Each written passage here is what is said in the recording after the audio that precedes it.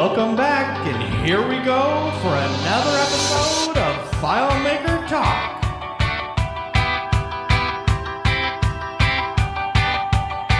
Woohoo, boy! You always love that when I play that. It's just no way you can't be in a good mood when you hear that, I Well, I have to thank a friend of mine. I helped a guy out with something that he was working on. It was a FileMaker database, of course, and he was a producer in San Francisco and produced music. So he did the intro for that, and he sells it to like Hollywood and all kinds of other places. Nice. So, my friend, what's up? Well, let's see. So I just got back from the Find Your Moose conference in Chicago, which was amazing, really great, good 2-day focused. It was not at all a FileMaker tech conference. It was a business conference. And like they said, work-life balance. And so I heard your first podcast, and I know that you've got a few more, and you were like very pleased with the content. So. Oh, very much. Yeah. Yeah. So, there was several people in the FileMaker universe who we already know. Jesse Barnum, John Sindelar? Yeah, John Sindelar from Seed Code did a really phenomenal. He did the keynote actually, and several other people did just really, really amazing sessions. But also there was a bunch of people who were outside the FileMaker community talking about. I actually moderated panels. So we had like legal advice, financial advice. It's like from a certified financial planner, an attorney, and you know, a lot of an insurance broker about the things that you really need to know to grow your business. Mark Richmond did a really awesome session. So those aspects of it, and they're really, you know, kind of wrapping your mind around all these other business topics that are super important to focus on the growth. Was really, really valuable. I think most of the people there were small business owners or employees of small businesses, and looking to, you know, find ideas to grow them. So there was some stuff on the life aspect of the work life, but really most of it was about work stuff. But of course, you know, if you have a successful business, it makes your life happier. And but no one is really advocating for working 70, 80 hours a week. No, not at all. Yeah. I mean, I just actually finished, there was, I mean, it's amazing. You go into your work life and you work, and all these things happen out on the internet, and you're just like, wow, that's like incredible stuff. So there was this company that I had not known about, that I learned about. There were these old adventure games like Monkey Island. Do you remember that? And there was one more recently called Grim Fandango. I remember playing Oregon Trails. Mm-hmm. Another adventure game, but this company Double Fine, which I didn't know a whole lot about, they had like a 20-episode documentary about the whole process of them making a video game that they had kickstarted and ended up getting $3 million. And then the game did pretty well. They broke even based on what they had spent. But I'm now playing that with my kids. But the reason that I bought it was because of watching the documentary and watching what they went through. I became interested in their journey, and it's like I remember when I was younger. They were just working insane hours, you know, pulling all-nighters and working like crazy to almost barely break even on this game. Mm-hmm. And so I'm just like, wow, you've got to figure out those ways that you can earn a living without driving yourself into the ground with regards to the amount of effort you have to put in. And there's just so many things and so many industries where the balance is just hard to find. I know. Yeah, you wonder when you see really great things. I mean, how can you really know, you know, what went into it? But we know that a lot of other things that we really love had a maniacal focus. You know, the first Mac and first iPhone, and actually just about any great product from Google or Apple or most companies. The first inception of it certainly had that crazy out of whack work-life balance thing, just maniacally focused on the perfection of that product. Well, John Sindelar, didn't his session say stop doing that and just focus on simple things? Yeah, his session was largely about finding things that are not really part of your mission and taking them out. So do less, basically, and which creates time to do the things that you love, whether they're work or life, you know. And I think he's really embodied that. And from that came the calendar thing, which is Dayback.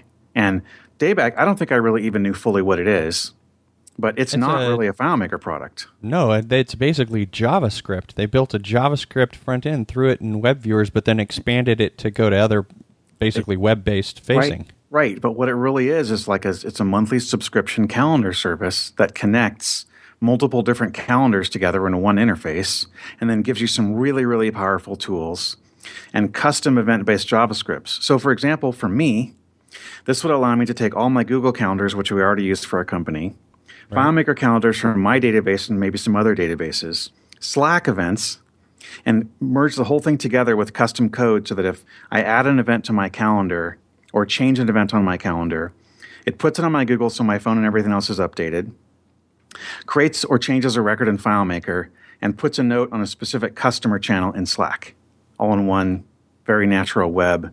Phenomenal. It's really, really brilliant. Yep. And the it's, whole you know, mashup world, the aggregation, that's just, I mean, that's been taken off for, I mean, it's been around for a decade or so, but it's really been, you know, popular ever since JavaScript and the whole Node.js has taken off because you've got a uniform language, JavaScript, across a whole platform, all the way from server, database, all the way up. Yep. But that's if you're using like MongoDB and, you know, JavaScript-based database. So it's impressive stuff. It actually, future topic, it gives me pause to think, you know, nobody likes to hear this, but what's the lifespan of FileMaker? What are they going to do to reinvigorate? What are they going to do to compete against all of these technologies that you look at something like that and you're like, well, they didn't build it in 100% FileMaker. They built it with JavaScript, and that's sort of their core technology. They're just tapping into FileMaker for being the data store. So, but FileMaker's place, I think, still is really good. I mean, we've worried about FileMaker for the last 20 or 30 years, during which time it has continued to grow and grow and grow. Now, not at 40% a year, sure, but it's still growing, and actually their growth is accelerating now.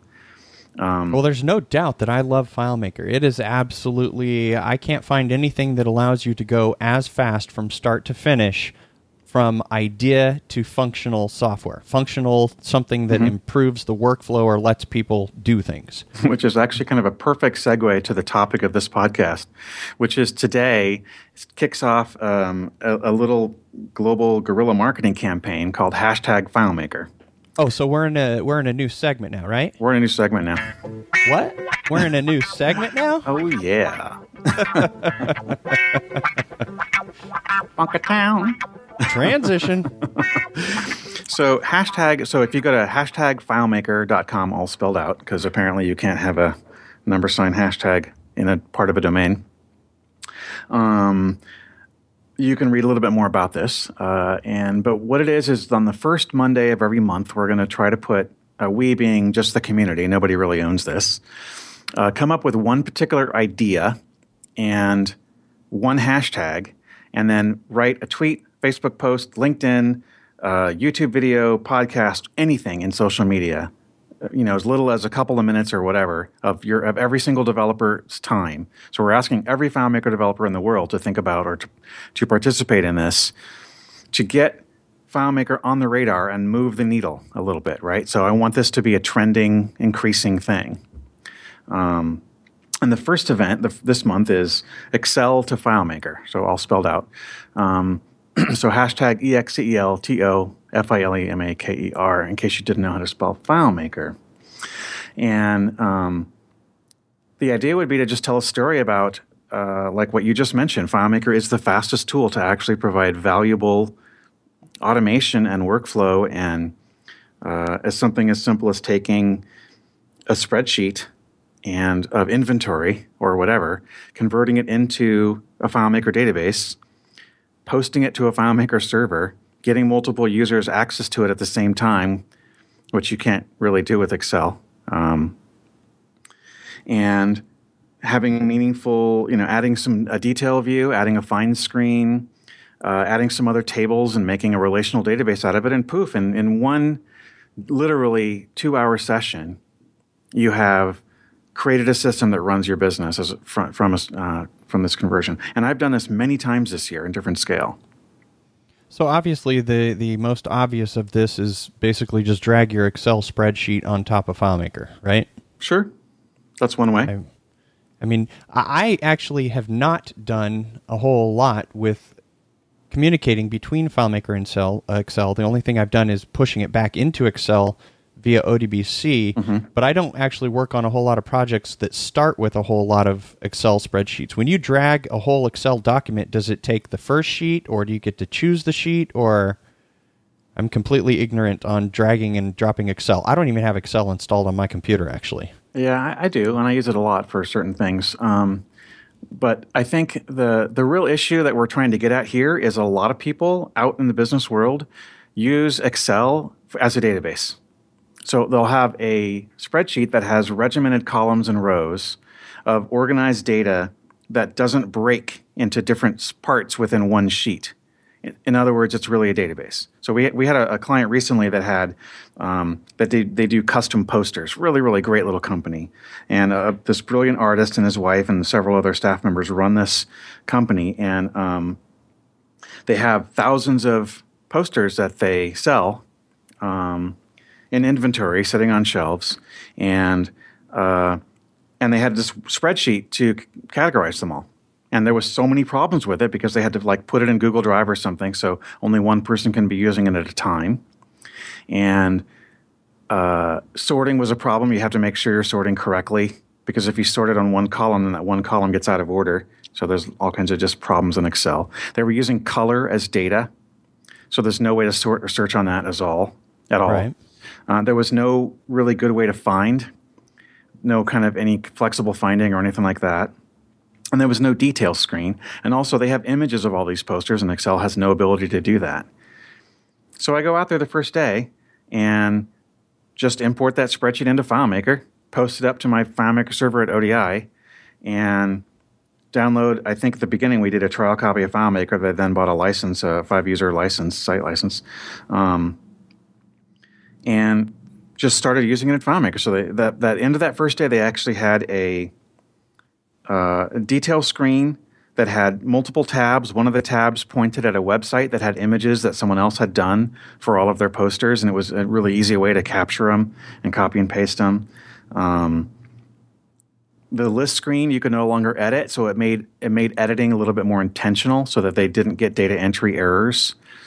We started creating some new fields to normalize the data better. And then really from then on, they just kind of kept adding features and making it better, and are building this little database that's, they're kind of a one-of-a-kind company. There's really no one else. I hadn't seen anything else that really, does this thing exactly. So, they could have used something like QuickBooks or something, but it would have been really ill-fitting. Yeah. Well, that is one of the, for me, the only thing I could correlate to using Excel, since I don't get a whole lot, is I do a lot of CSV drag and drop. Mm-hmm. So, if FileMaker supports both. If you drag and drop an Excel spreadsheet onto FileMaker, or if you drag and drop a CSV file, it just basically converts it. And if you have the headers there, it instantly turns that delimited data into a much more usable format. The searching alone is an instant gratification feature, because you can now search across all of it, and it's not all disassociated. And the ability to sort, all of the things that FileMaker does to it, you're converting a spreadsheet to a database. So, well, Excel has the ability to search and sort, but that's kind of where it ends. If you want to start building other tools to automate it at all, to me, the biggest one is a detail view. Having multiple views and having multiple windows of the same thing, and then not even to mention record locking. Of course, you can get some of the way down this road with Google Sheets, because Google Sheets actually allows multiple users. And it's kind of cool because it'll show you if 2 or 3 people are in it at the same time, you can see exactly what cell people are clicked into and what they're doing, which is kind of neat. Yep, and they have the little chat up there in the top, too, so you can actually chat while you do that. That's the one thing that I love about Google Sheets, though. Google Sheets, if you use their Google Forms, it automatically makes a sheet for you. So you can have a form online and for free that it's ready to capture data so quickly, and it doesn't come with the overhead that FileMaker has with like WebDirect. So, I mean, you throw up a form, you're ready to capture data. That data, you're a menu click away from export as CSV and then drag and drop on FileMaker. You've got that. For me, that's what I do a lot of. But you can export as an Excel spreadsheet too, I think, from Google Docs. Yeah, well, you have really limited record sets. I think with Excel, you get, 32,000 or 64,000 rows. Google's, I think, way less than that. Oh, I've never hit those requirements myself. Oh, I hit them every time. Well, because I work with millions and tens of millions of sets of records all the time. And so, 32,000, please. It's just... or really any kind of limit. That's the other thing. FileMaker doesn't really have any of these arbitrary limits really in any area. Field count, record count, layout count. The only one that I can still think of, which I think is kind of meaningless, is height of a given layout. One layout can still only be 16 pages or whatever. Yeah. Which is dumb, because, really, if you have a long layout, just put it in list view and poof, now you've got unlimited. Right. Huh. And I was trying to think here. I was thinking, what are the advantages? Because I use the Sheets application on my iPad when I go out and I actually collect or do data. And I was thinking about it from a cost standpoint. If FileMaker Go is free, once you've made a FileMaker database, you've got that. You can have that on your mobile device for free as well. Yep. So it's only when you need to actually hook it up to a server and actually share and interact with multiple people through the database. Yep. Yeah, and then and as we well know, you and I very keenly, this is just a starting point. FileMaker is a whole development environment and has all these incredibly rich tools. And saying it is something that can just convert Excel spreadsheets and pick up where Excel leaves off is just not fair. But it is a very, very valid, great starting point for a lot of FileMaker users. And I would love it if more people just came into FileMaker that way by realizing Excel is the wrong tool for a lot of the stuff they're doing in business, and to start using FileMaker. I think it would make the world a better place, Matt. I don't disagree with you. I think FileMaker, from a marketing standpoint, has a lot of hurdles. Basically, because they've got so much competition that comes from open source, so many sources that are free, that are highly scalable. That what they need to do is they need to get it in front of as many people as possible. And I think doing that via the Excel method, if they were to do that, if they were to put on something like an arbitrary limit of, say, I don't know, you could convert your Excel spreadsheet, but use FileMaker fully 100% free, and put the limit at like a record count instead of like user counts or whatever the trial does. If it expires after 60 days, get rid of that time limit. You got to get people hooked on, you got to get them addicted on the capability and the power. And if they drag an Excel spreadsheet on, they try it for a little while, but then they don't really evolve it and make the FileMaker solution do a little bit more, maybe either because they don't know, or they don't know a developer, or they're not going to spend on a developer. They just have to get over that hurdle, because otherwise people will just stick with Excel. They'll continue, Excel's working fine for me, because they may not be able to see the advantages that FileMaker brings. Well, that's just my opinion, though. Well, I don't know. I that may be part of it. I'm not sure that that's the whole story. I think there's a lot of different things, because none of these open source things are really doing any marketing. They're just sort of, they're there because they solve the problem nicely. And I'm not sure that FileMaker can really actively spend a bunch of money to market against that. I mean, what would they do? Buy, newspaper ads or magazine ads? That obviously wouldn't really do it. No, and some of the things they are doing, pretty effectively, they've got these presentations in Apple stores that they've got a bunch of us FBA people doing. And it's kind of like a conversion of that spreadsheet that I was just talking about. This customer that I did recently, it was so exciting because it was really very, very similar to that script that FileMaker shows, and yet it was a total real-world example of that. And it was the fifth one we did this year like that. I think it was just kind of especially cool because it's such a cool company, and working with an artist who's well respected and well known, and watching it make a really big difference in their company and seeing the appreciation they had. That's just very gratifying, and it's just something I'd like to repeat a lot. Yeah, I totally. That's my most recent experience was, I took a couple of days and started creating a little database that helps me manage point of sale for selling popcorn for Cub Scouts.